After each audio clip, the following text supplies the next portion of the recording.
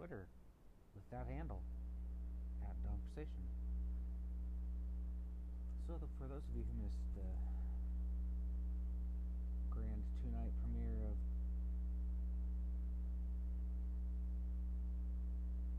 "20 Democrats,"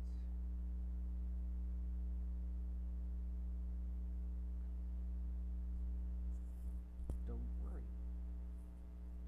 This episode comes with trigger warnings because some of what I have to say is going to be potentially a little bit offensive. So I apologize for that in advance. It's just what I think.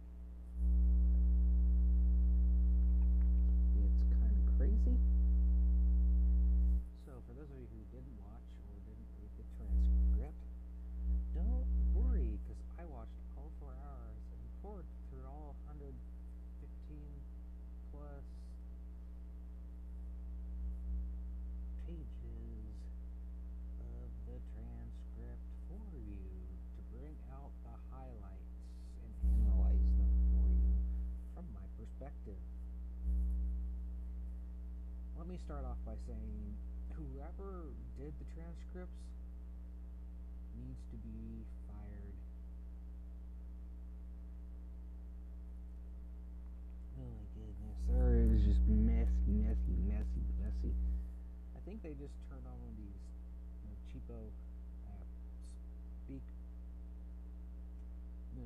programs where microphone picks it up and types it out for you, and then they didn't bother to actually go back through and correct it. Oh my goodness, it was just...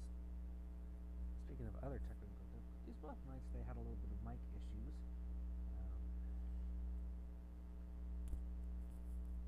So yeah, that was definitely a highlight. So we're going to start with night 1. Stay right here. So, as I said, highlights. I think I managed to break it all down to 3 pages out of 115.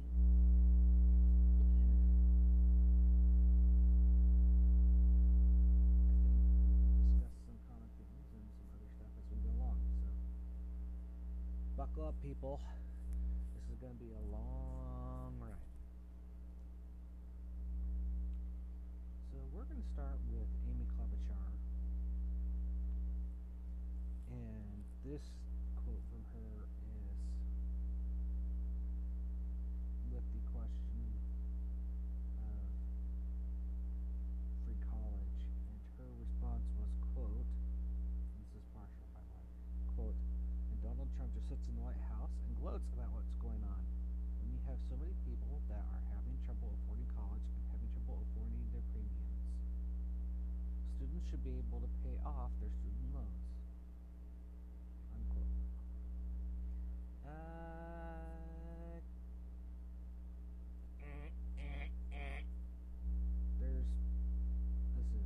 These are actually technically 2 statements taken from one large statement she made. I combined them. I don't to say that he just sits in the White House and gloats about what's going on in regards to people not being able to afford to pay for college. Direct bullcrap.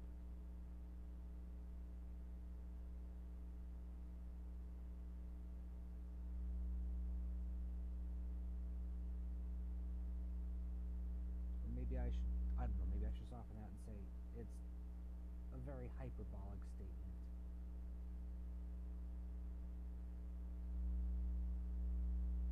Now, I agree with the premise that students should be able to pay off their student loans. I do agree with that. I also think that they probably should realize how loans work in the first place.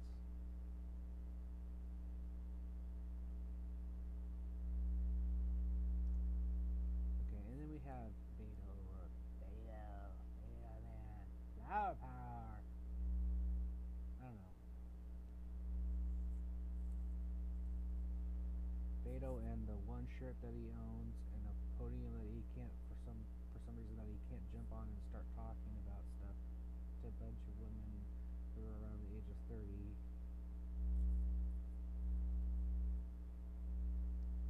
So I just took two words, wealth inequality, from the one of the very first things that he said. Okay, whenever a Democrat, especially a left-leaning Democrat, talks about wealth inequality, they basically just mean people who they feel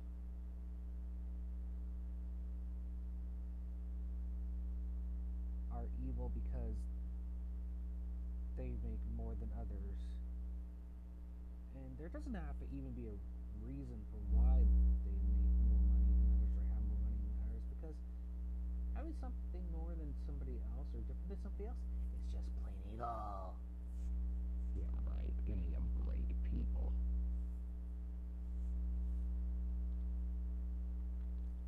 And then they launch into answers. I'm going to give you a couple. They talk about the whole idea of inequality in income and all this other stuff, which is perfectly ridiculous. So Booker says, quote, "We have people that work full-time jobs and still can't make a living wage." And he also says, "I will single out companies like Halliburton or Amazon that pay nothing in taxes and our need to change that." Unquote. Okay, both of those.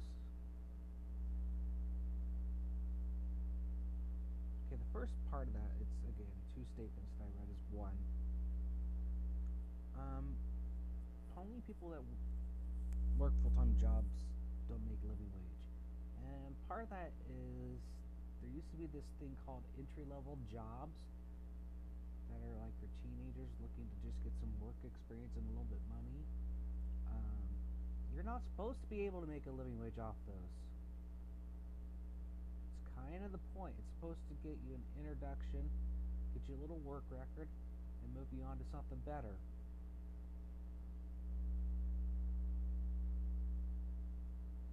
I've had a few of them. Trust me, I know how this works.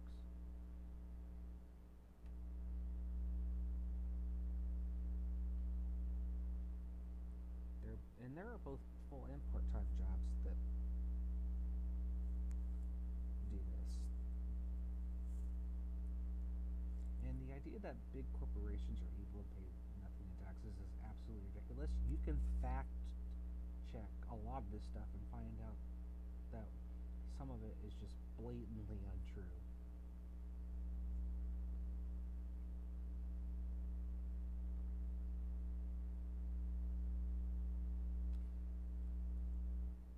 And while we're on Castro talks about being a supporter of the Equal Rights Movement. This is what he says about it. Quote, "That women are paid equal pay for equal work in this country, and that it's past time we addressed that we did that. That women are paid what they deserve." Okay, let's just... Oh no, we're oppressing women. Again, please, give me a break. Somebody just put me out of my misery right now. We're just gonna... No.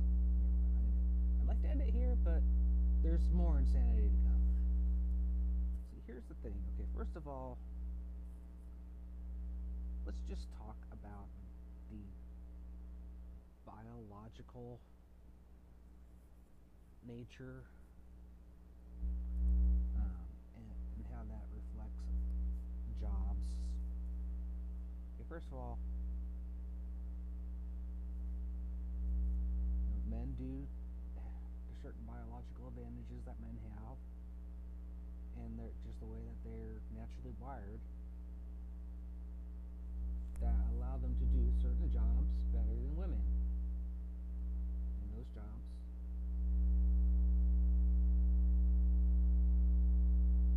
tend to pay more because it's a compensation for the risk. I mean, men tend to have more fast twitch muscle. They tend to be less adverse to taking risks.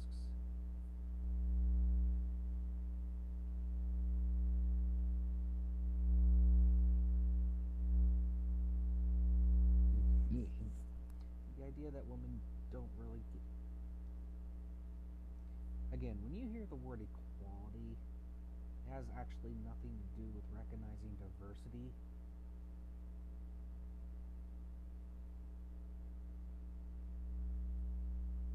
When you hear a leftist say equality about anything, any,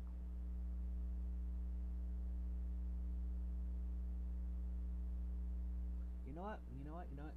We want robots.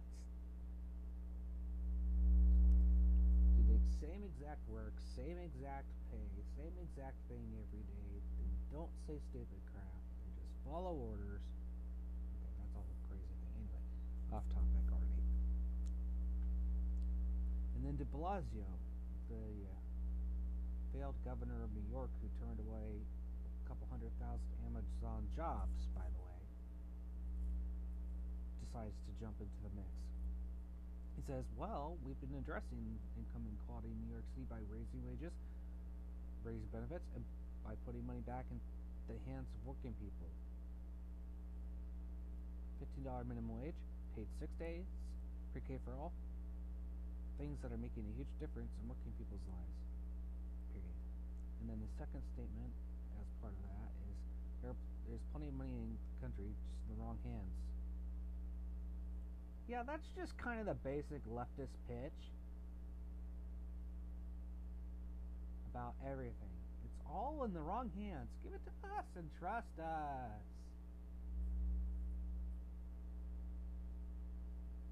Right. I'm gonna go with, yeah, I don't trust you further than I can throw you out a second story window. Okay, not that I would, but no, I just don't trust these people. They're intellectually dishonest.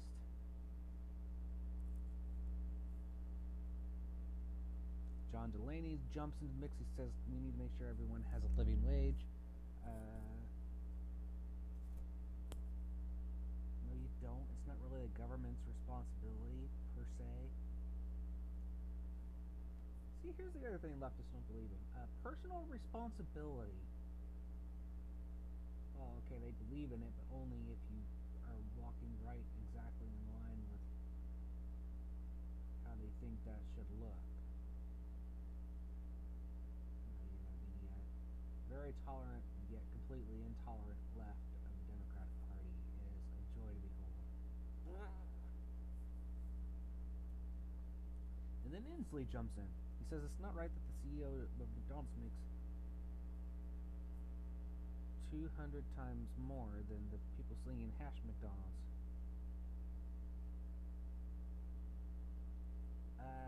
You know, even if that's the case, which, honestly, I don't care.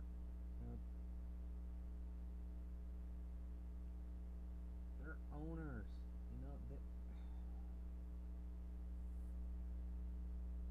It is right that they make more money.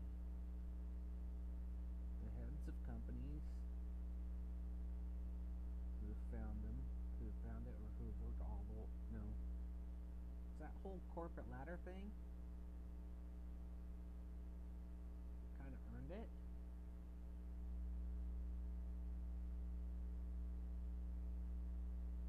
So now, not only are the corporations all this evil, but people who are above you in the ladder who make more money are evil. And then he talks about wind turbines and how they create jobs.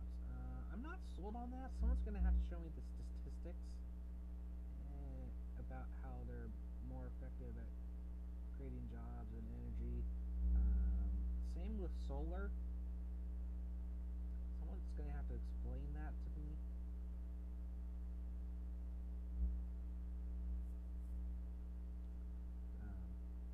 Both Inslee and Tim Ryan,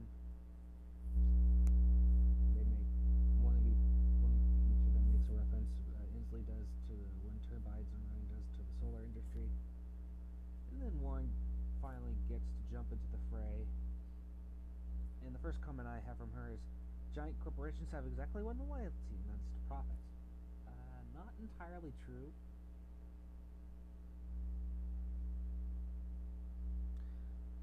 I do know that if you try to take money from people by force, to make it. It's a. They're painting this one-sided because the idea that they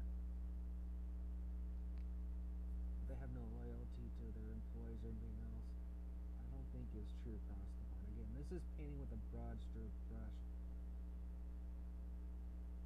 which honestly really annoys me.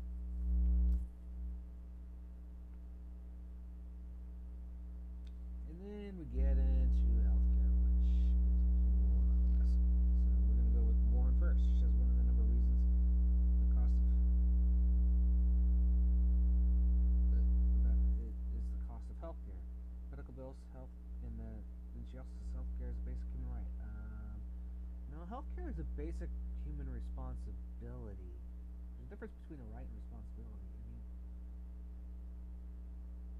we have a responsibility to make good judgments about our own health and take care of ourselves.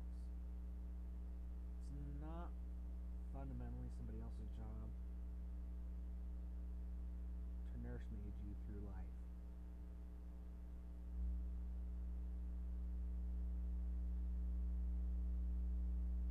And then Gabbard jumps into the mix, talk about how much money can be saved by supporting the Medicare for All program, and how it will reduce administrative costs, periodic costs, and make sure that everyone gets quality health care that they need. And that if you look at other countries in the world who have universal health care or single health payer healthcare system, every one of them has some form of a role of private insurance. Again, you can fact check that. Not really true. Costs go up.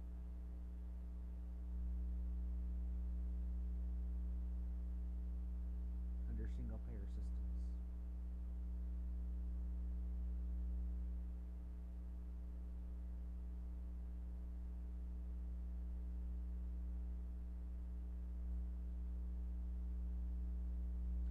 And then Booker. Oh my goodness. The first thing I have from Booker is just. Okay. I'm going to read it to you and then I'm going to explain how crazy this is. He says about healthcare. Because kids who don't have healthcare are not going to succeed in school. It's an issue for jobs and employment because people who do not have good healthcare do not succeed at work. It's even a retirement issue. In my community, African Americans have a lower life expectancy because of poor healthcare. Again, are we just taking out any allusion to personal responsibility over life choices?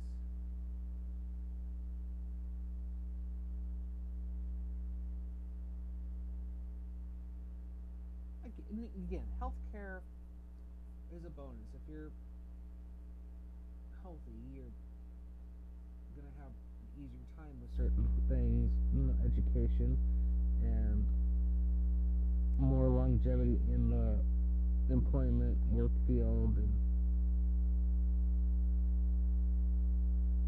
generally a higher life expectancy. But again, you can't. It's a misleading statement. You gotta have. It's personal responsibility, people. Try it sometime. And then Castro. Okay, this is one where. Okay, this is gonna get really ridiculous. So he says, "I don't believe in only reproductive freedom. I believe in reproductive justice." Really? Then you're gonna have to explain to me or justify to me abortion. That's not justice for the baby. That's murder.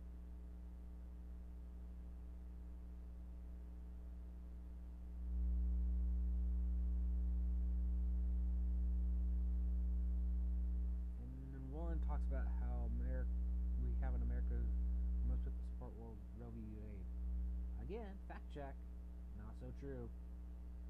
More people are slowly coming out against it because they realize how wrong abortion is.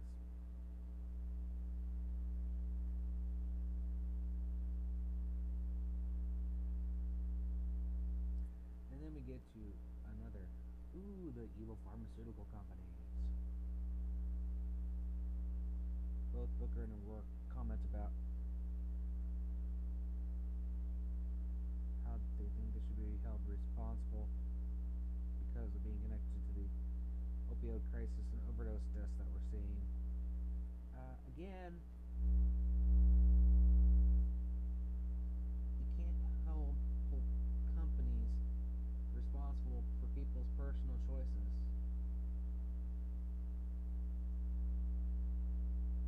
They're not forcing people to get on these drugs, generally speaking. Overdosing is generally a choice made by somebody who has medication. That's not the responsibility of the company.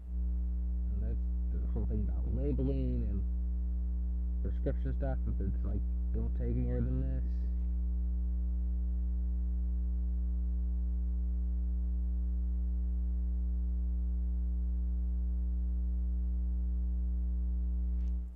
And then, of course, O'Rourke talks about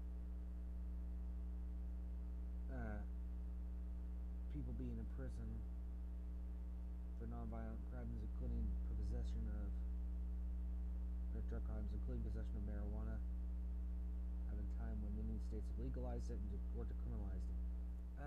Yeah, I'm pretty sure, again, you have to look at life choices.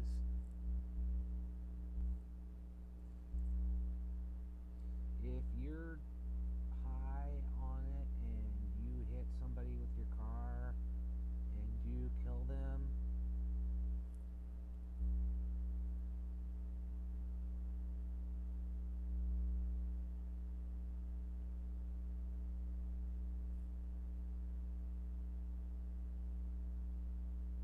or if you break into somebody's house to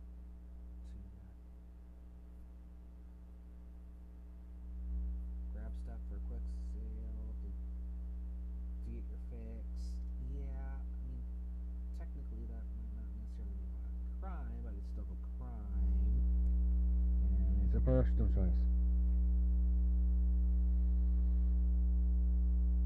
Okay, and now we get to immigration. Let's start with Castro. He says, on day one, I would do that executive order that would address metering, and he would follow up within 100 days, his first 100 days, with an immigration reform that would honor asylum claims that would put undocumented immigrants, as long as they haven't committed a serious crime, on a pathway to citizenship.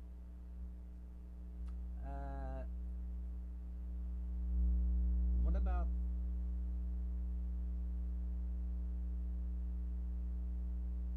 the crime of ignoring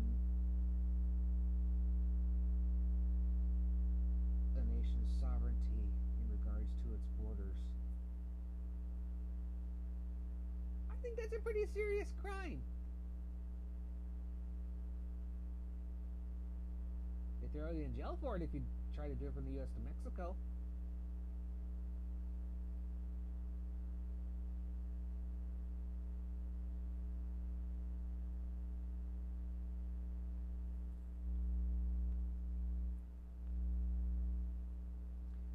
And Booker jumps in. He says, I will make sure that number one, we end the ICE policies and the customs and border policies that are violating human rights. When people come to this country, they do not leave their human rights at the border.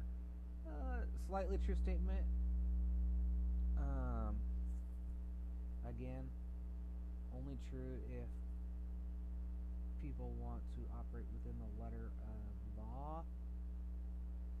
And if you want to talk about violating human rights, how about the funding and aid stuff that these Democrats keep refusing to pass in order to alleviate issues from facilities down there, like beds, crowding, hygiene, all this other stuff, and then even when a non-sufficient one gets passed, they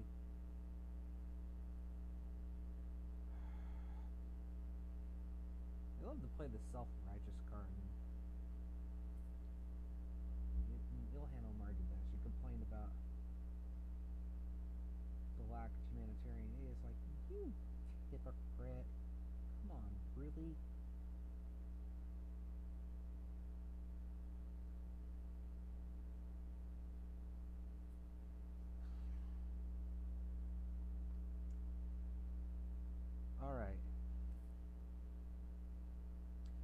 Castro wants to get rid of what is referred to as Section 1325 of the Immigration and Nationality Act. Doesn't want to criminalize desperation. He wants to treat it as a civil violation. Okay, so quick example here.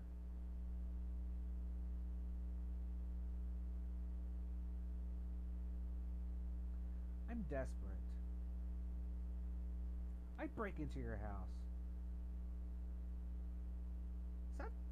So are we just gonna treat that as a little slap on the wrist thingy? No, that's a legal offense.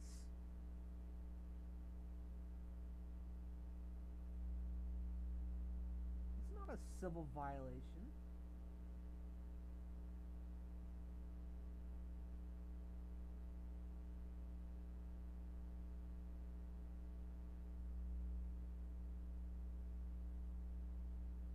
And he talks about how they use it, Section 1325, to justify separating little children from their families. Okay, again, statistically,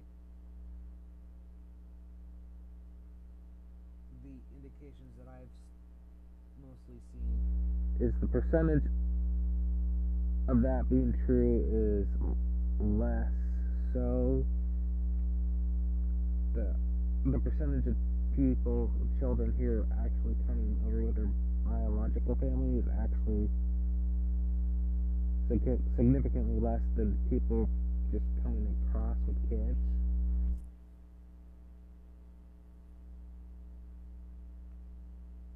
And then de Blasio jumps in here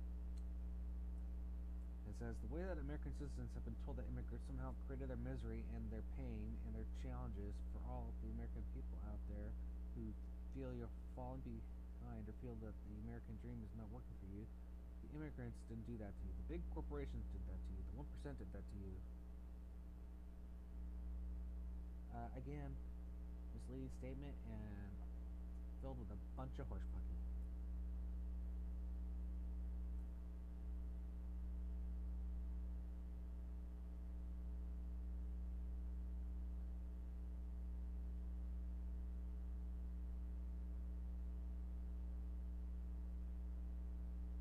Here's the thing, the idea that you can break the law or that you're desperate, again, fleeing from horrible stuff being done does not give you the justification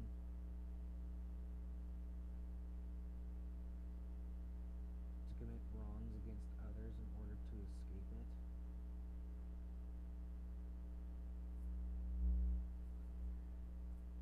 And people who come over illegally or stay illegally, this whole decriminalizing, allowing them to stay, is completely disrespectful to the people who have tried to do the process legally.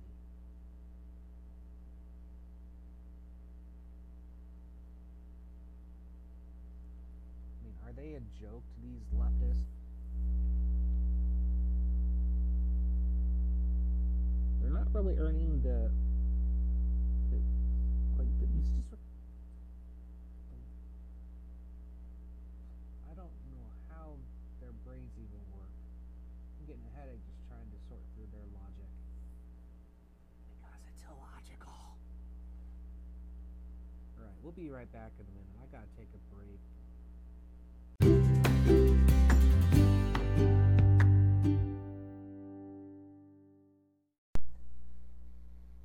Alright, I'm back. Did you miss me? Probably not. Not that I care. So, right back into all this Democratic stupidity. We left off with de Blasio commenting about how immigrants aren't the ones causing issues. His is the basic premise of his of the statement that he made. And then we have Beto O'Rourke, Joe Van England. He says we would not criminally prosecute any family who is fleeing violence and persecution. We would not stay any family fleeing violence. In fact, fleeing the deadliest country on the face of the planet today.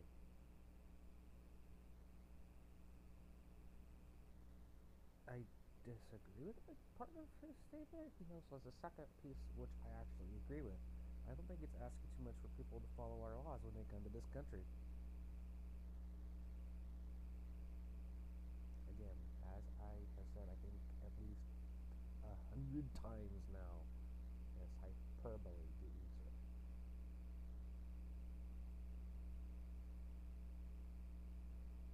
Fleeing violence and persecution does not inherently give you the right, doesn't give you a free pass on ignoring borders of sovereign borders of sovereign nations. In most other places in the world, if you choose to ignore or cross the border in a way that is illegal, you are going to get arrested.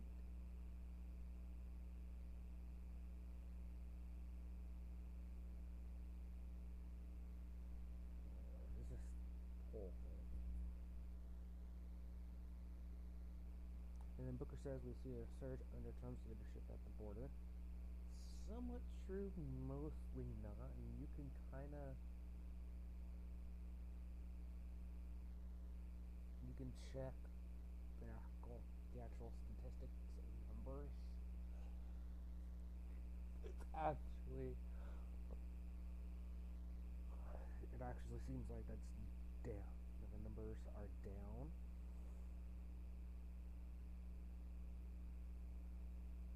I'd be interested to see how many people are actually able to, the percentage versus like Barack Obama's administration versus Trump as to how many on average are able to get to this system legally versus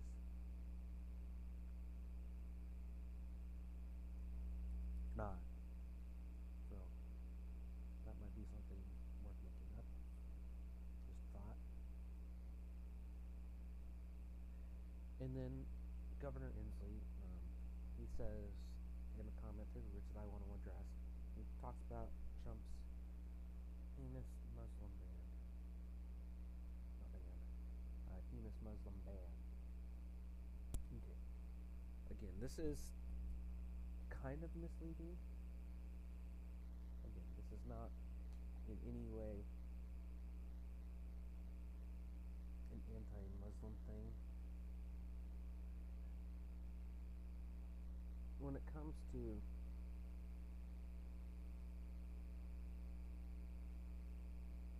people who have a strong religious view and who are inclined to practice it, you have to look at the full scope of it. And there are definitely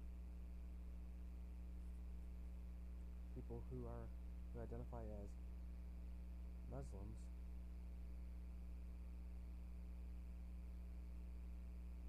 who want to kill Americans.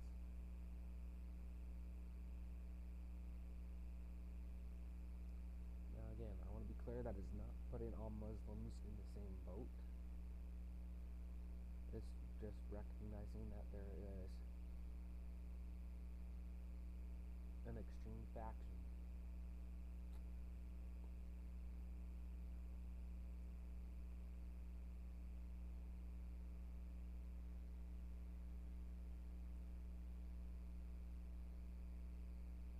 And that there's also, to some extent, even, I don't know, maybe with the moderate religious Muslim population, there are some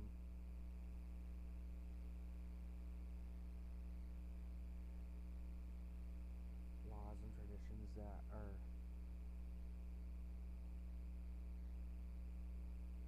really interesting that we can talk about later, as far as women covering their heads and other things. But that's less of a issue for me. And then they want to talk about Iran. Booker says it was a mistake to pull out of that deal. It took us out of a deal that gave us transparency to the nuclear program, pushed back a nuclear breakout 10 to 20 years. No. Again, this is where you have to fundamentally understand that their political and territorial ambitions are pushed by a deeper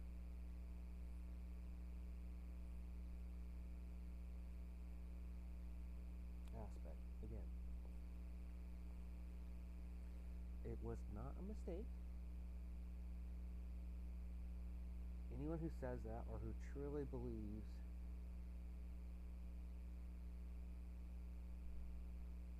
that you can keep a regime whose ambitions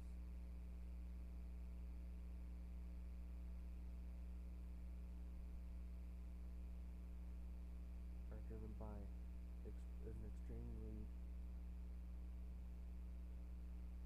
violent interpretation of how to live out their faith or religion, you're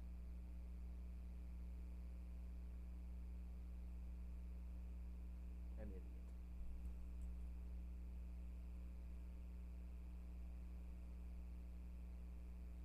Gabbard jumps in and says we can do both simultaneously, to prevent Iran from developing a nuclear weapon and preventing us from going to war.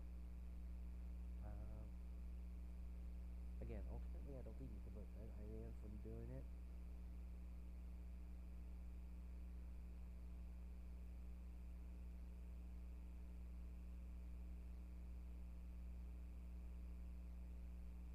I just think that's logic. I don't think there's any deal that Iran intends to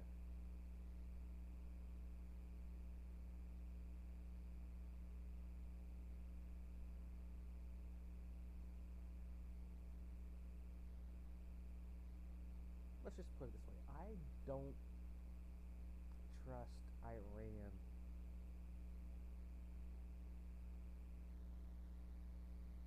to project honesty in regards to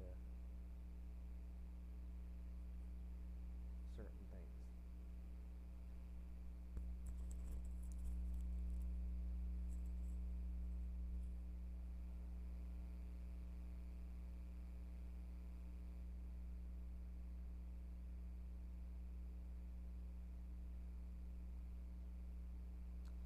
And then we get to gun control. Ooh, good one. Start with one. She says we need to treat this like the virus that's killing our children. You know what else is killing our children? Abortion!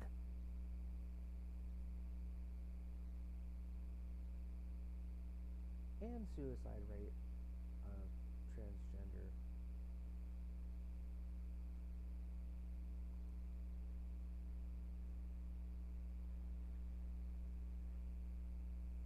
I've seen some statistics that indicate as high as a 19% higher rate among people who have gone through transgenders committing suicide.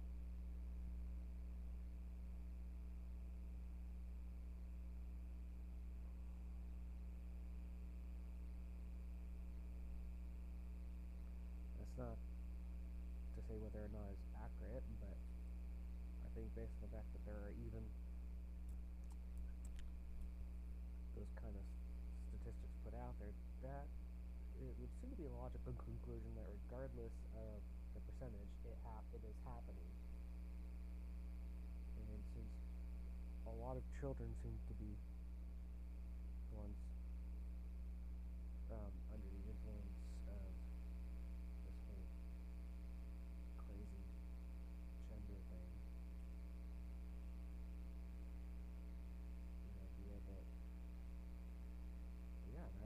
thing then is like you think abortion and the whole gender confusion, obfuscation thing is killing kids.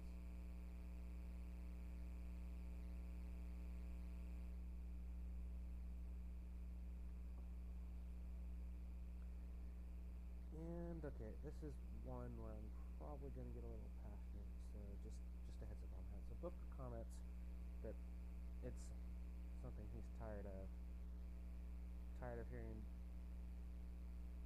people all they had to say all they have to offer is thoughts and prayers. And he says, in my faith, people say faith without works is dead, so we will find a way. Again, this is okay, anytime someone mentions Christian, my Christian faith or my faith, which generally is, I think, virtue signaling to Christians, which is dumb and generally hypocritical. Again, you have to, when it comes to people doing that, you have to look at the actual fruit. You have to look at the full counsel of God. You have to look at the entire scripture to see how what they're saying either does or does not match.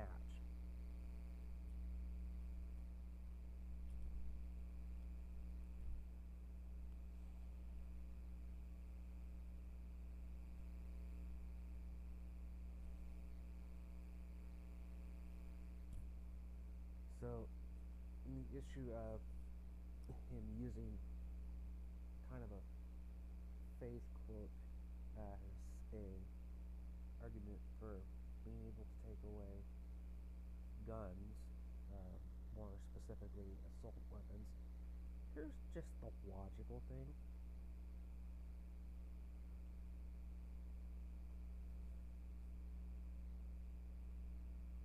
When people intend to cause other people harm,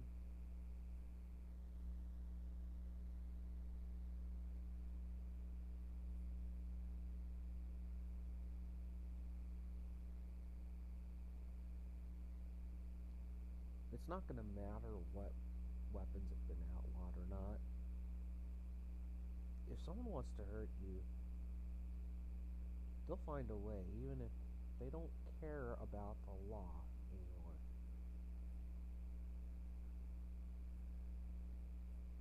If anything, the fact that some people don't care is a good argument for why there should be responsible and armed people.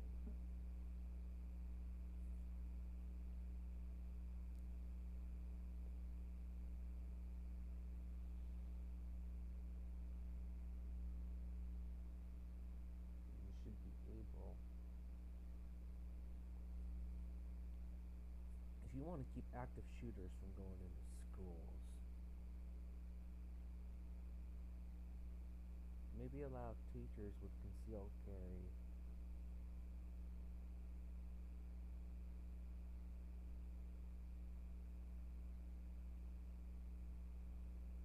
to carry. Allow the school resource officer to carry.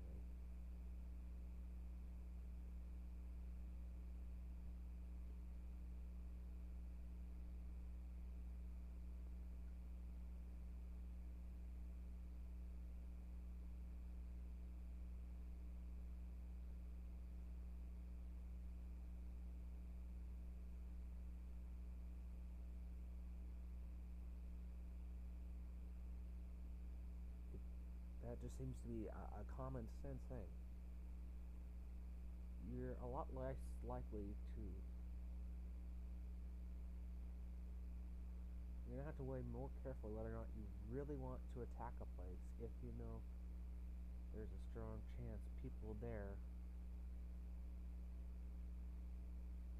are armed.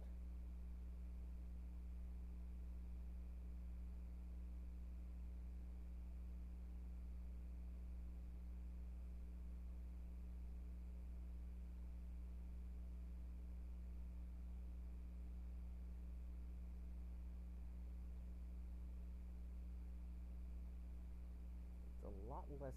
I think it's a lot less likely that people are going to go into these schools and start shooting people if they know that there's a higher chance of them actually getting killed.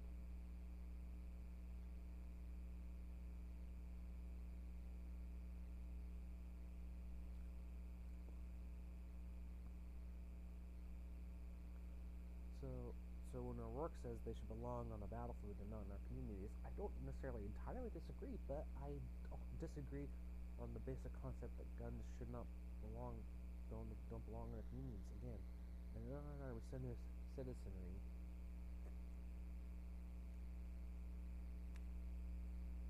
Becomes a vulnerable citizenry.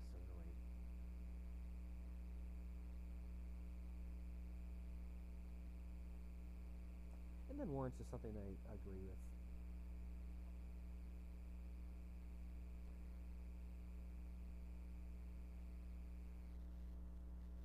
Talking about, they start to talk about government stuff in general, so this is a transition. She says, but we are a democracy, and the way that a democracy is supposed to work is the will of the people matters. Now, we have, for far too long, had a Congress in Washington that's just completely dismissed what people care about across this country. Totally agree. Also, completely cynical and hypocritical statement.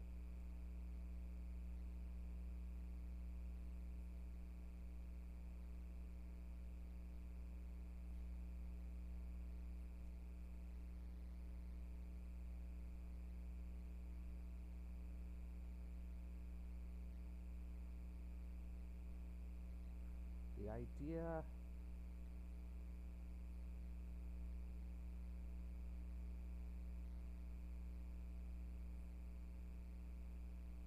of democracy, I think, is accurate. The will of people does and should matter.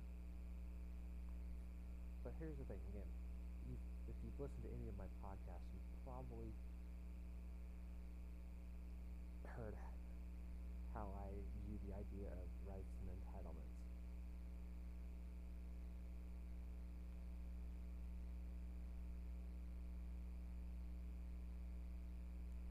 And the idea of trying to seek a reasonable balance. But that's not really what they're seeking. They're just basically seeking to stir up particular pockets in order to add more power to their platform.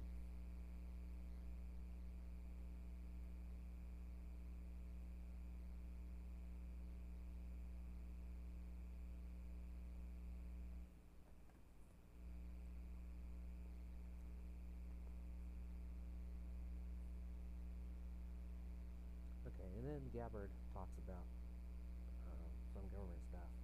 She says, "Let me say that there is no one in the government at any level who has the right to tell any American who they should be allowed to love or who they should be allowed to marry." Yay! Not. Okay. I partly agree, but I also have to point out, if you are a pedophile, should you be able to legally marry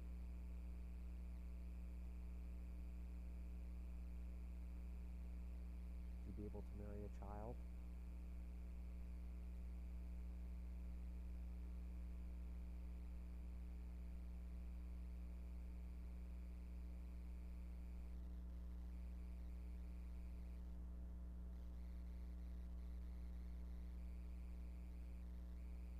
Again, I think it's a decent statement, but it has some issues. But I agree, government should not be involved in that.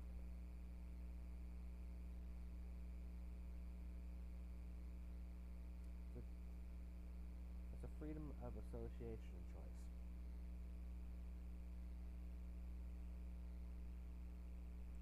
And then she talks about being involved in the Equality Caucus and voting for passage of what's called the Equality Act.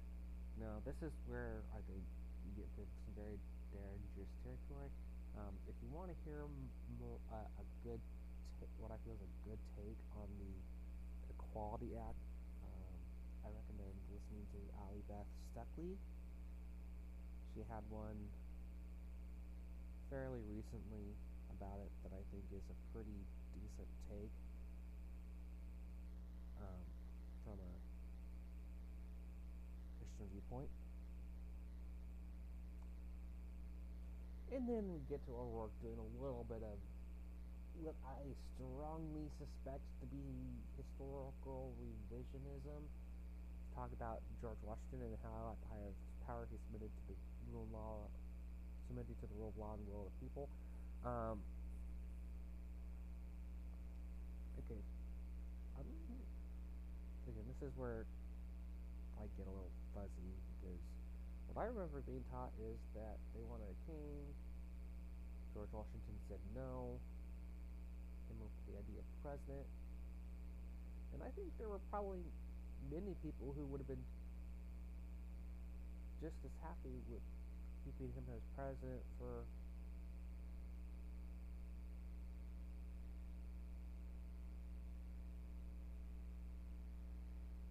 until next election cycle or whatever. No, you can kind of, again, this is something that you can, with a little bit of energy and desire, do some fact check research on.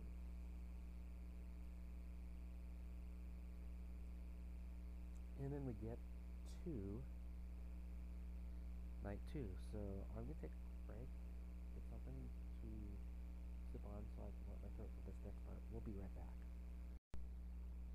Alright, so we are solidly into night 2 of the debate with highlights for you. Okay. So, with leftists, there's certain questions you're not supposed to ask. One of which is, how are you going to pay for it? And you notice they always kind of dance around actually answering that. The first person they ask a question to is Bernie Sanders, healthcare. Says every proposal that he has brought forth is fully paid for. People who have healthcare under Medicare for all will have no premiums, no deductibles, no co-payments, no out-of-pocket expenses. And then he says something which I find to be just completely mind-boggling. Yes, they will pay more in taxes, but less in healthcare for what they get. What are they getting? So you're proposing an extremely high tax rate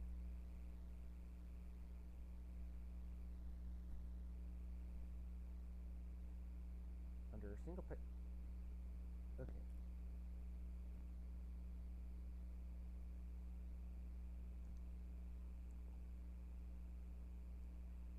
Do yourself a favor. All these places that have single payer or primarily single payer healthcare systems, look at the actual outcome. I mean, sure, they want to argue that most countries who have it spends 50% less on their GDP, which, I mean, honestly, I don't really, that's not what I care about. I care about quality of care and the ability to be seen quickly and efficiently. I mean, I do think that certain things medically should probably be looked at to see if there's a way we can make them a little bit more affordable. And there are certain things that are just like, I like to consider vanity choices, plastic surgery, and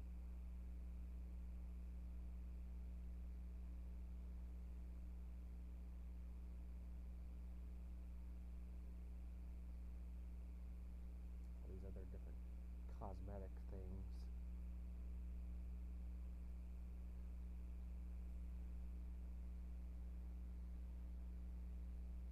But look at these other countries' systems. Look at what you're able to get treated for. Also look at the wait time and the cost.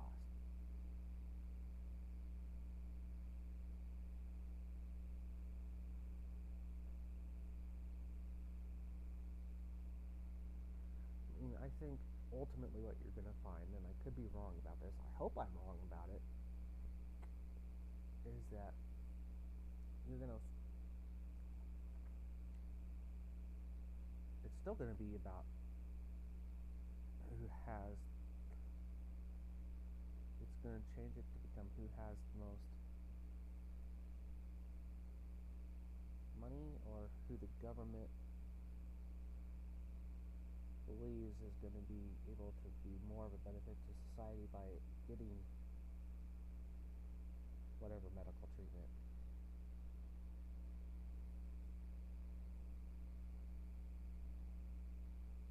Anytime you let government take over something, you have to weigh the risk and consider the chances of the outcome of it becoming tyrannical and dictatorial.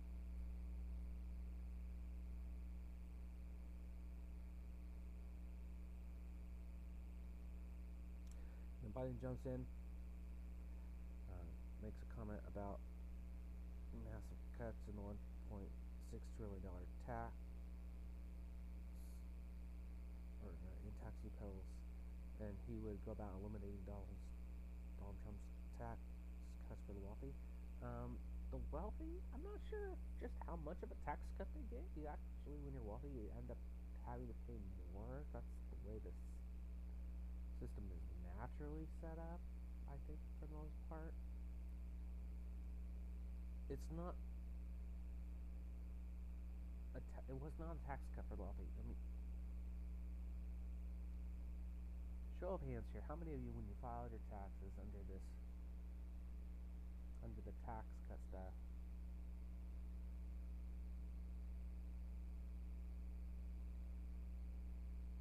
okay, answer honestly, did you get more back, less back, the same back?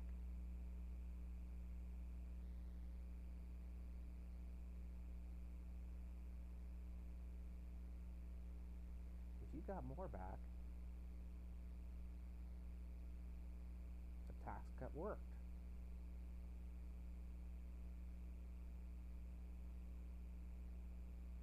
The idea of a tax cut is that it's supposed to allow you to retain a little bit more money in your pocket. And then Bennett jumps in with a statement that I think is completely inaccurate, but you can fact check. Again, that's a lot of some of these statements. You can easily fact check it. You take opposing sources and just try to weigh the two against each other and find what seems to be the most reasonable and logical common ground. He says 40 years of no economic growth for 90% of the American people. 160,000 families in the top 1% have the same wealth as the bottom 90%. And we have the worst income inequality that we have had in 100 years.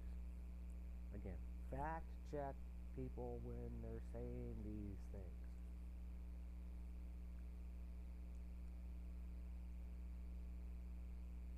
And you know what? Again, this idea of income inequality, it's misleading. Again, personal life choices in budgeting, saving, working up to better paying jobs,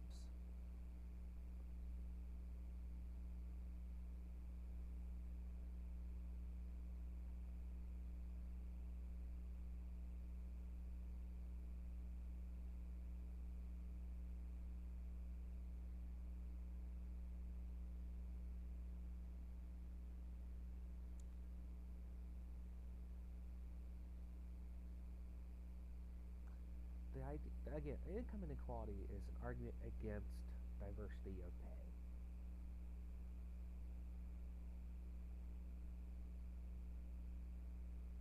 Based on experience, level of risk,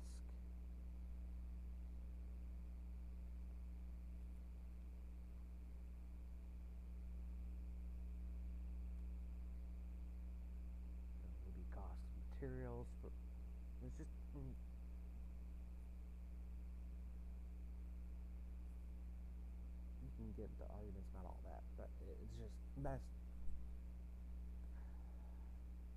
it annoys me that they use these phrases to basically coat other people as evil, oppressive, and holding the man down. And then they talk about free college. Buttigieg is the first one that I have. He says, I also believe in a free college for low and middle income students whose cost could be a barrier. It needs to be more affordable in this country to not go to college. Okay, I agree with the last part of that statement. I don't think that you should have to have a college degree to get a decent job where you can make enough of a wage to support yourself.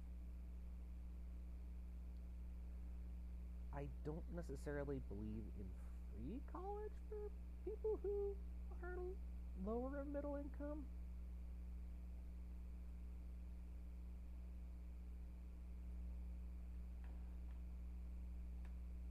I think most people will,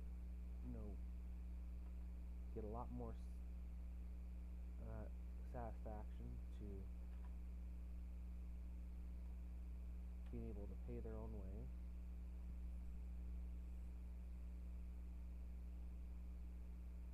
That's not to say that you won't have to take out a loan, or that trying to figure out a good way to lower some of the costs is a bad idea. But when someone says free, you have to realize that it doesn't necessarily mean that the costs go down. It just means that the money for them to do this free thing is coming out of a taxpayer's pocket somewhere.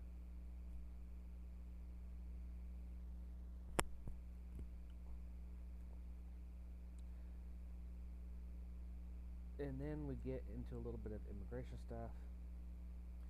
Biden says they've increased the lifespan of Social Security because they have a job and they're paying Social Security tax. I'm not totally sure on that. It seems like the logical conclusion would be that there's, again, fact check, look at statistics. I'm not sure that's really an accurate statement. My instinct is to say it's not. If they're not here legally, how do they have Social Security?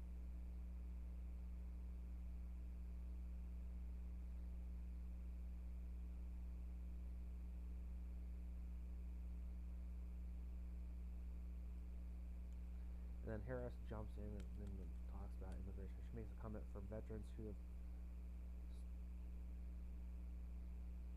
we have so many who are undocumented who have served our country and fought for our democracy. Okay, listen to that again. For veterans who we have so many who are undocumented and who have served our country and fought for our democracy. What? Okay, am I the only one who's baffled about the complete insanity of that? Generally, when they're talking about undocumented immigrants, they're talking about people who have overstayed their work visas or come into the country illegally. And I was not aware that people who do that are allowed or have served in the U.S. military and fought for our country.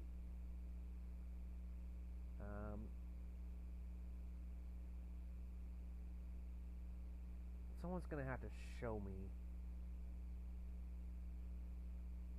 that that's a true statement or not. You can't be a veteran of this country if you're not here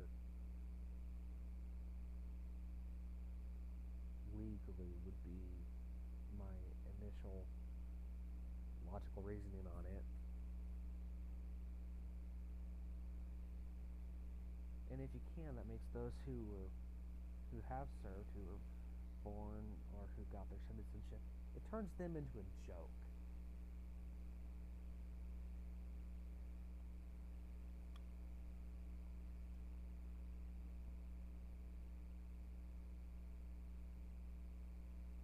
It's completely disrespectful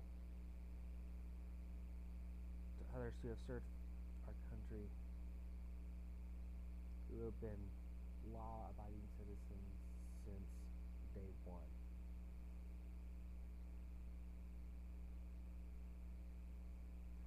And then we get again to the whole idea of some of the immigration stuff, making comments about how this country sanctions federal agents to take children from the arms of the parents. Again, it seems like the statistics tend to indicate that, generally speaking, it seems like the percentage of children who are actually come with their biological parents is lower than children who are being or relatives are being, that they're actually with other people who have absolutely no relation.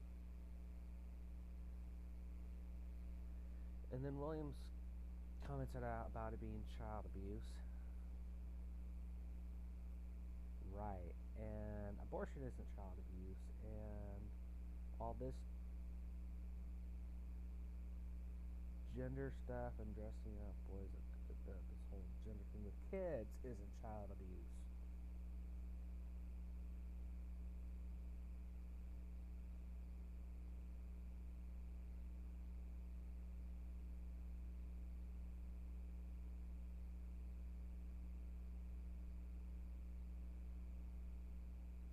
Again, just profound holes in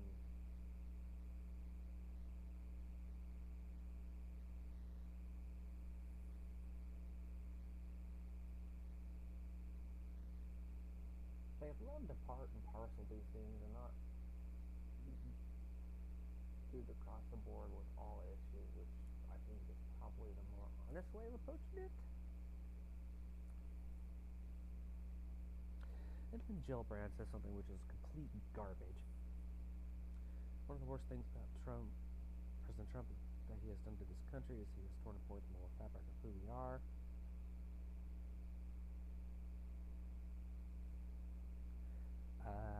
No, Trump is not primarily responsible for that.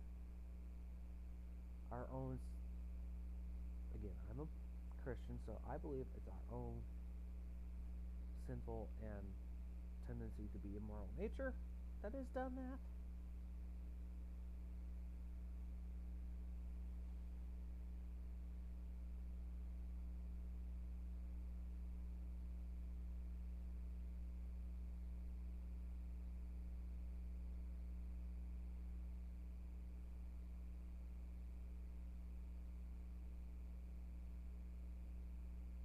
And then she says another statement, kind of about immigration. She says, I would have a community-based treatment center where you are doing it within the communities where asylum seekers are given lawyers.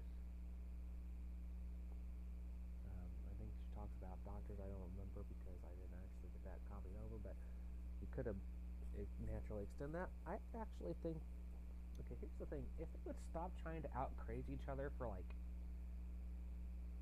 5 minutes,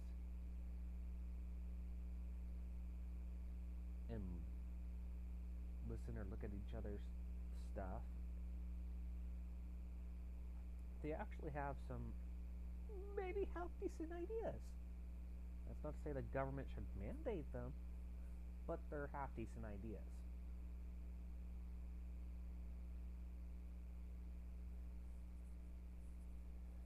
If a doctor or a nurse or a lawyer wants to do some pro bono work for tax, whatever, which that's stuff you can do down at the border, I think that they should be encouraged to do that.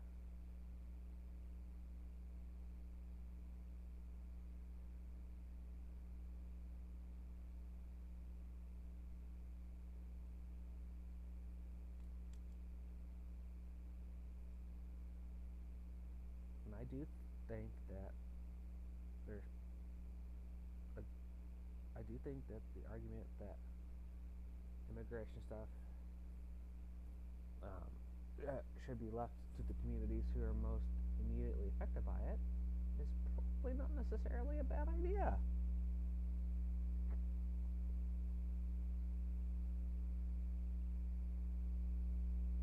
Now figuring out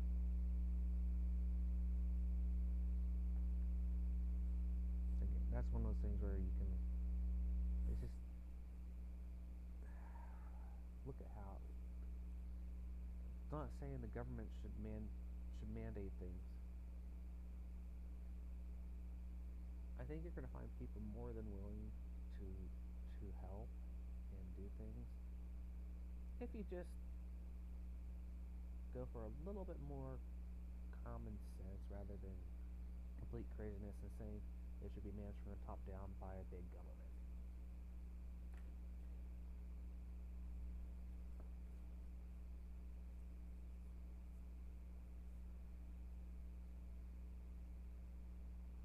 The bigger something gets, the harder it's going to tend to be to keep it under control.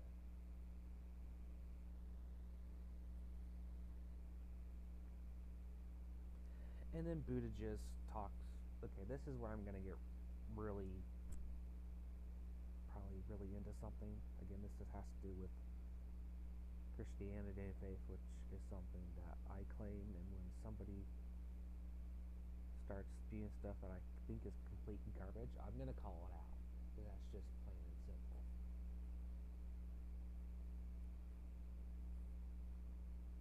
Pete Buttigieg says we have got to talk about one other thing. Again, it's this immigration that he's talking about. Because the Republican Party likes to cloak itself in the language of religion. Now, our party, Democratic Left, I added in there, does not talk about that as much, largely for a very good reason, which is we are committed to the separation of church and state, and we stand for people of any religion and people of no religion. Thought we should call it hypocrisy when we see it. And for a party that associates with it, and for a party that associates itself with Christianity to say that it is okay to suggest that God would smile on the division of families at the hands of federal agents, that God would condone putting children in cages, has lost all claim to ever use religious language again. Okay. I have issues here. You, sir, are a complete and utter pharisaical hypocrite.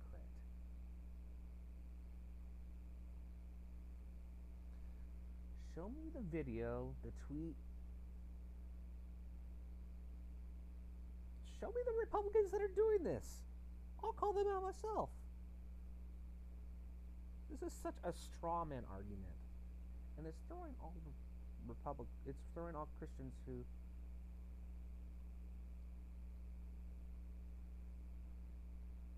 also happen to be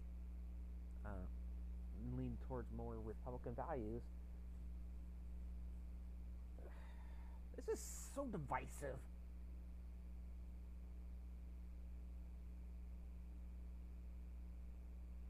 It's virtue signaling. It's Christian virtue signaling, and of course God doesn't smile on this stuff.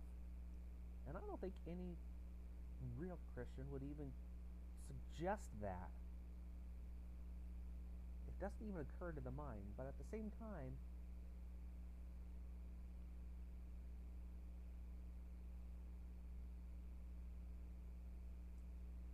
I think any fully informed Christian who has a correct view of Scripture is going to say that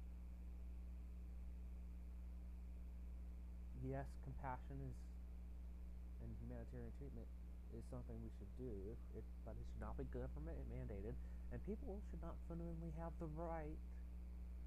Again, you should not fundamentally have the right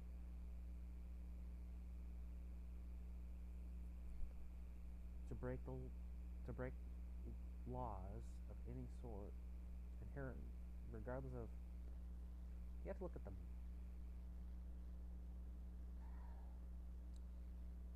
This is just so. This is so evil. Compassion, yes. Breaking law, no. The sovereignty of our nation and its borders should be respected.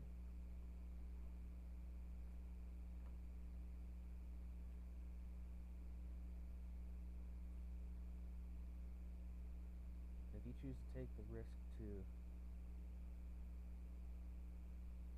ignore the process and actually undermine people who are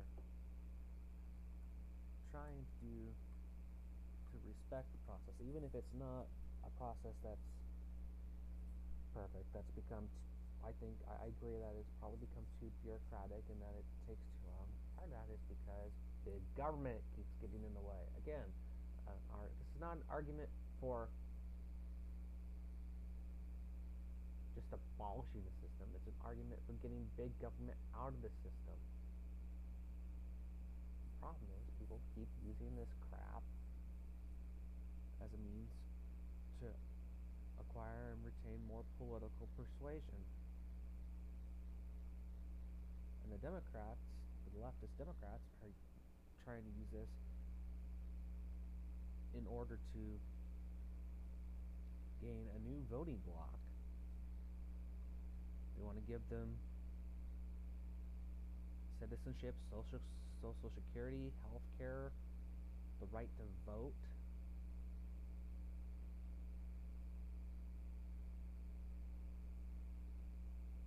They want their states that are giving undocumented immigrants, which generally means they're not here legally, licenses to drive cars.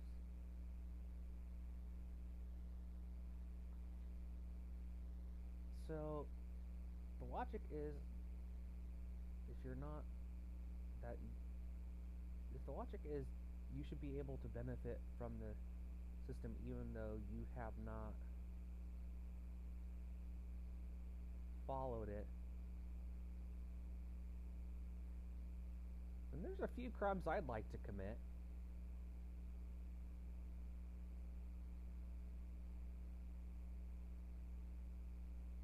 And have absolutely no consequence for. Be rewarded for. I think that is completely illogical. That is going to lead to anarchy and less morality.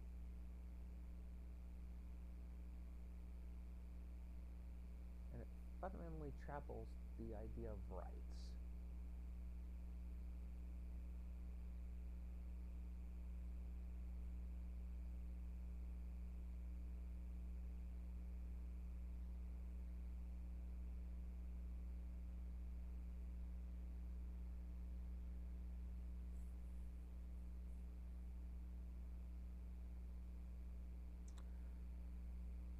Okay, and then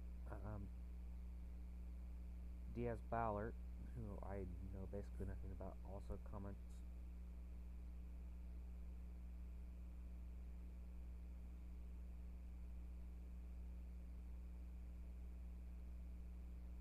My question to you is I think this is maybe the Biden, can't recall right off the top of my head, I had to look at the full transcript, but he says, my question to you is this: if an individual is living in the United States of America without documents and that's his only offense, should that person be deported?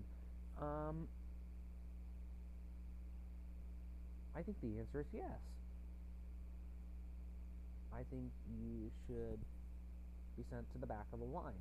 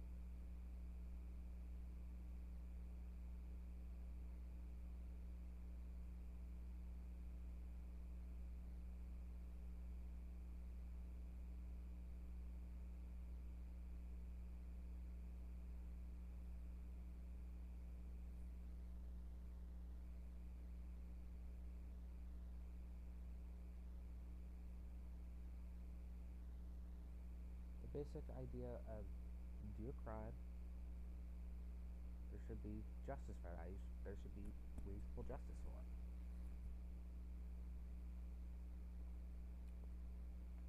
It's not to say people can't choose to be graceful or compassionate and take and merciful, but here's the thing: if you find someone like that, like, do you believe what you did? For my first question would be, do you believe? I would ask them if they believe what they did was wrong. I would ask them if they sincerely regret it. I would ask them how long they've been here. I would ask them how they've been doing, how much money they've been making. I mean, I would try to. I mean, this needs to be a case by case thing, I think, to some extent.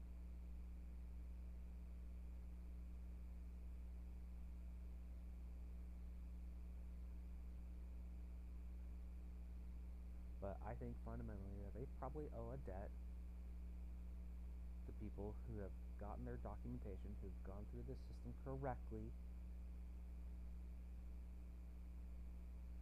and that fundamentally that debt should not just be necessarily forgiven.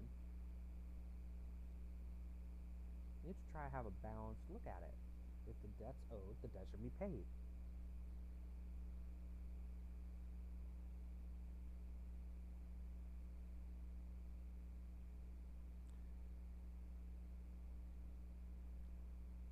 And then Williamson, who is another flower power nutcracker.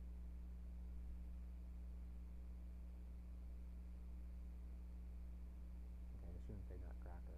She reminds me of somebody who probably should have stayed in this flower power era. It's just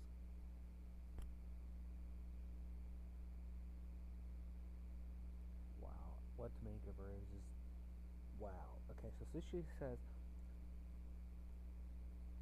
all of these issues are extremely important, but there are specifics, there are symptoms, and the underlying cause has to do with deep, deep, deep realms of racial injustice, both our criminal justice system and in our economic system. And the Democratic Party should be on the side of reparations for slavery for this very reason. Okay, this is another thing.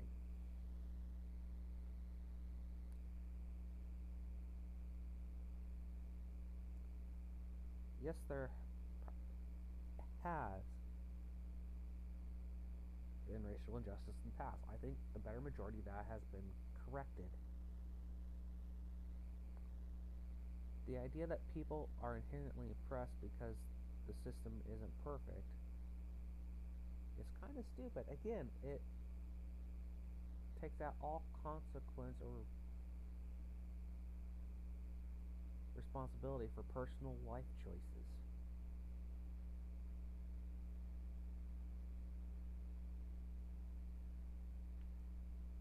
And reparations for slavery is just stupid. We're like, what, a couple hundred years past that now?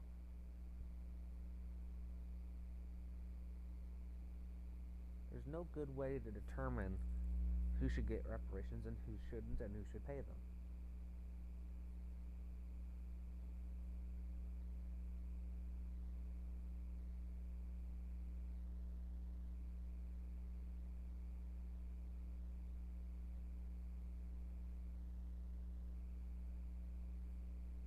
And then she says this: I do not believe that the average American is a racist. Right. I think you're lying out of your face. But the average American is woefully undereducated about the history of race in the United States. Again, no, I don't think so. I think when you say woefully undereducated, I think you mean not sufficiently brainwashed to our narrative of historical racism.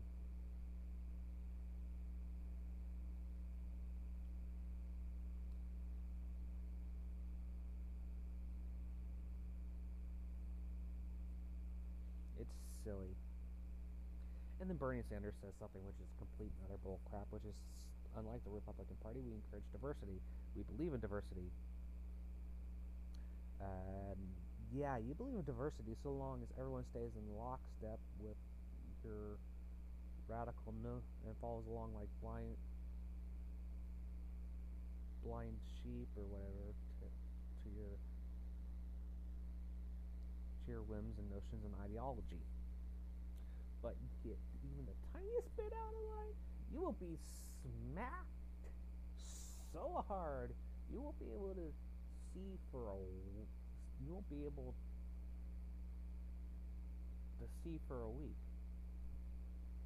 You'll be smacked so hard you're gonna need to Medicare for all.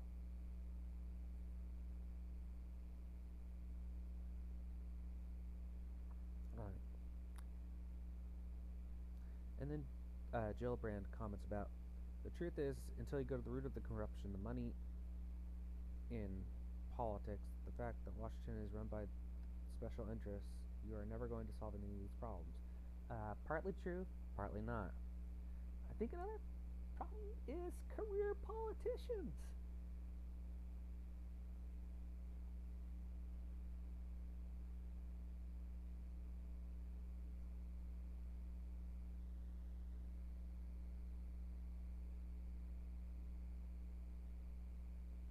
I think career politicians is part of the corruption.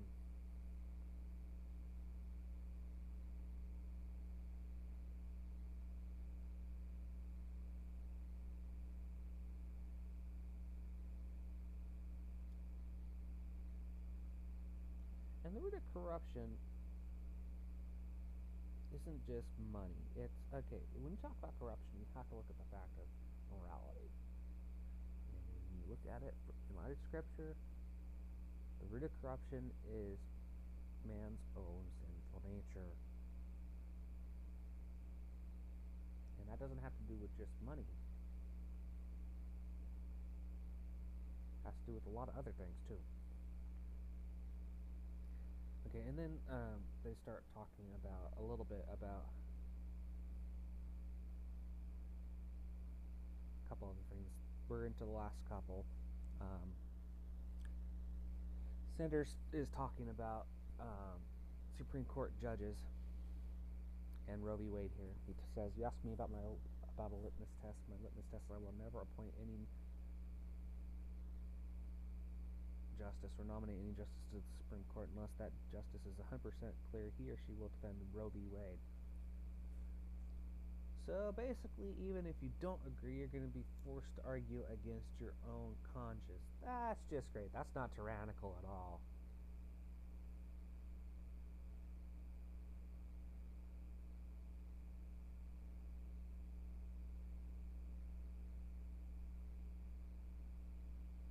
Yeah, not tyrannical at all.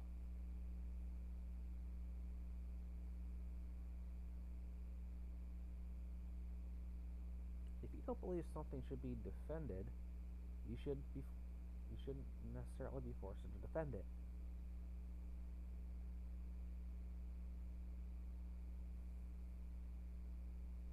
And then Solwell makes a comment that I think is kind of interesting, and this is in reference to guns, assault weapons. He says, "But we can take the most dangerous weapons from the most dangerous people."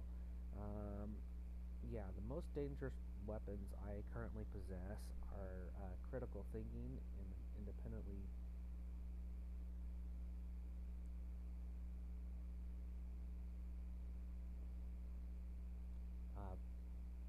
working mind and freedom of speech.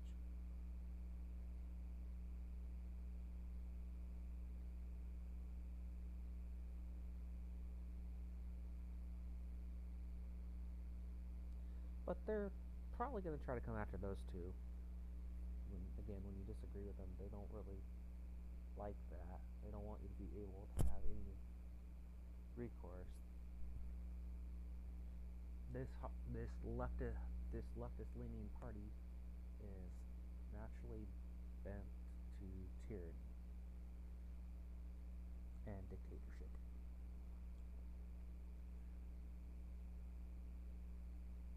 And then Gillibrand says, this is the last one I have. She says President Trump is hell bent on starting a war with Iran. No, he's not. He has specifically, okay, even though you have people who constantly call him a pathological liar, I think in some, take the statements that Trump made at face value. He has specifically said he does not want war with Iran. But at the same time, I think when you people have one of the questions they asked about was geopolitical threat, and we'll address that in just a second. We're going to take another break. Okay, so this is where I think I differ from a lot of people. I really try to look at things from a spiritual / religious / biblical perspective. I try to do my best to correctly understand it and to ultimately submit it to what I believe God is saying. And I think that also means that there's room for me to be wrong, and I want to acknowledge that. When you talk about geopolitical threats, I look at it from a biblical purview. So I think the greatest geopolitical threat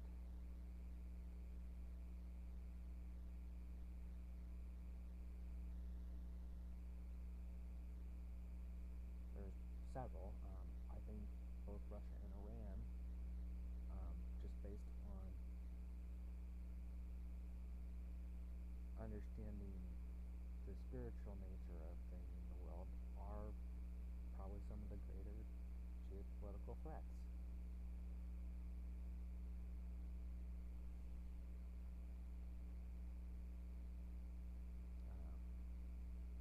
Traditionally, Russia is considered to be Gog. When you see Gog referred to in the Bible, that is generally considered to be Russia. Iran and others who have extreme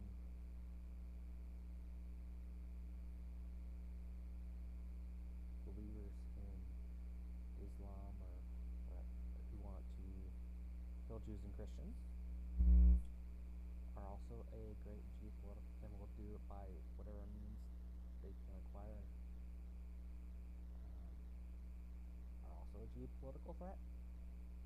That's why it's so important to support Israel. That's not to say support their, no, it's not to say I carte blanche support their political policy and all the people who are in the government. It's to say we have as believers, a biblical mandate to understand that God has a purpose and role for Israel.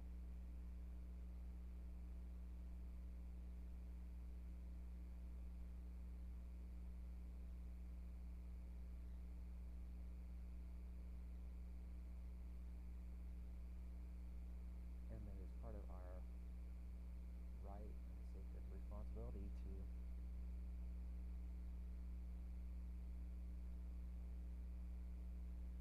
treat that as valid. So when people are engaging in anti-Semitism,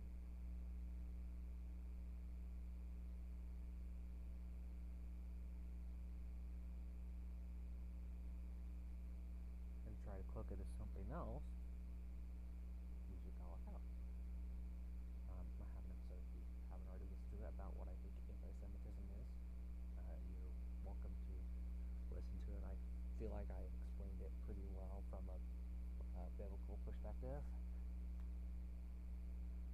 But yeah, when I look at things, especially geopolitical and economic, and I try to take it back to the lens of Scripture, because I believe that is what looking at what God has to say and how He says things should be are way to be, and it has not really, and ultimately it's not about my opinion or interpretation. Again, that's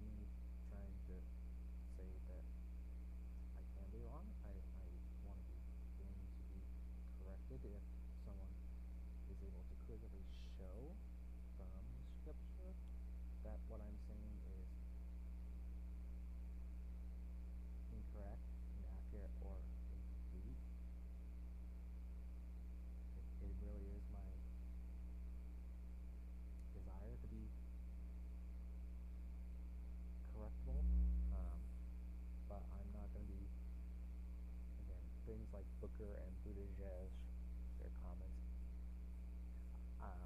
I'm not gonna really treat them as, especially Buttigieg, I'm not gonna really treat him as anyone who has even pseudo authority in regards to scripture, morality, and lifestyle of believers. He is actively engaged in, actively, openly engaged in something that God declares a sin.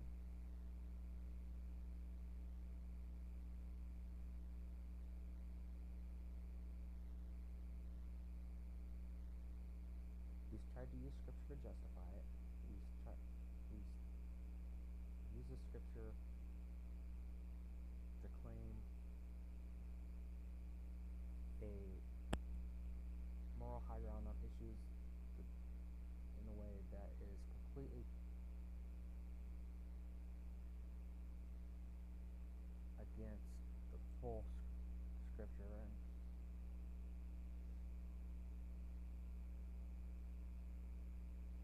And as someone who claims to be a believer, and as someone he claims to be a believer, I am professing to be a believer. It is my biblical job to look at the fruit, look at what he's saying, read what he's saying, listen to what he's saying, look at the fruit of his life, and compare it with scripture. And when it doesn't match the regenerative fruit that the scripture indicates should be there,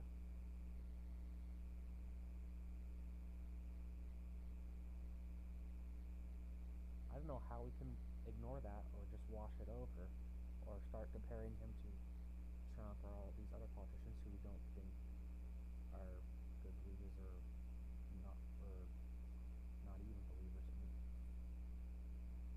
clearly God can use whoever he wants to correct us, but when that person claims to share your faith,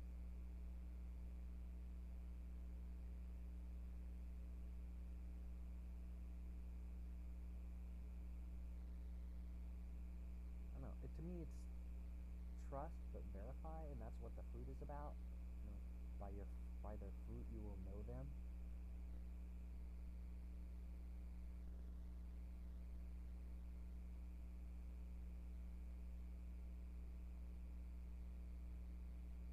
So, you know, when he calls Christians who happen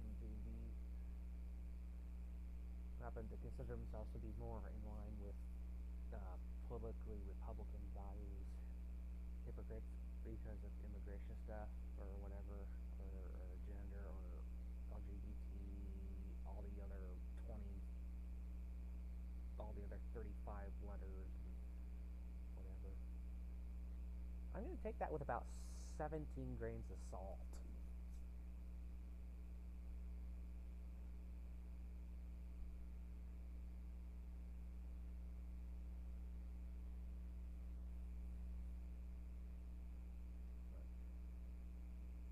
I don't like some of what the different Christian leaders have done in regards to Trump at certain points. I don't agree with some of the things Trump has done in regards to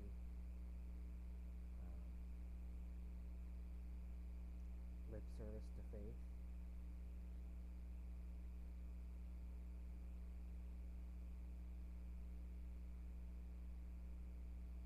My goal, my perspective is if I think someone is leading something incomplete or is incorrect, biblically, I think it's not our job to give them a free pass, but to try and have a conversation with them, try to be able to sit down and discuss and analyze, figure out,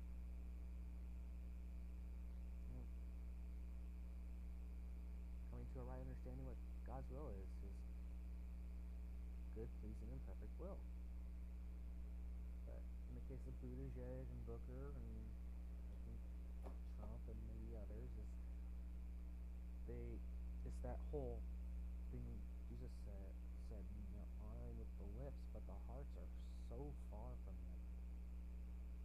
Again, you can talk about judging or knowing anything about Peter Buttigieg's professed faith, but as Christians, part of our job, we are kind of required to judge. We're not to judge under condemnation, but we are allowed to judge, and we're allowed to judge fruit. And I can only judge based on a full look and hopefully correct understanding of Scripture based on what I see. I'm going to let God judge what I can't see. But I'm going to be honest when it comes to the fruit of someone who professes faith about what I do see and whether or not I think it matches.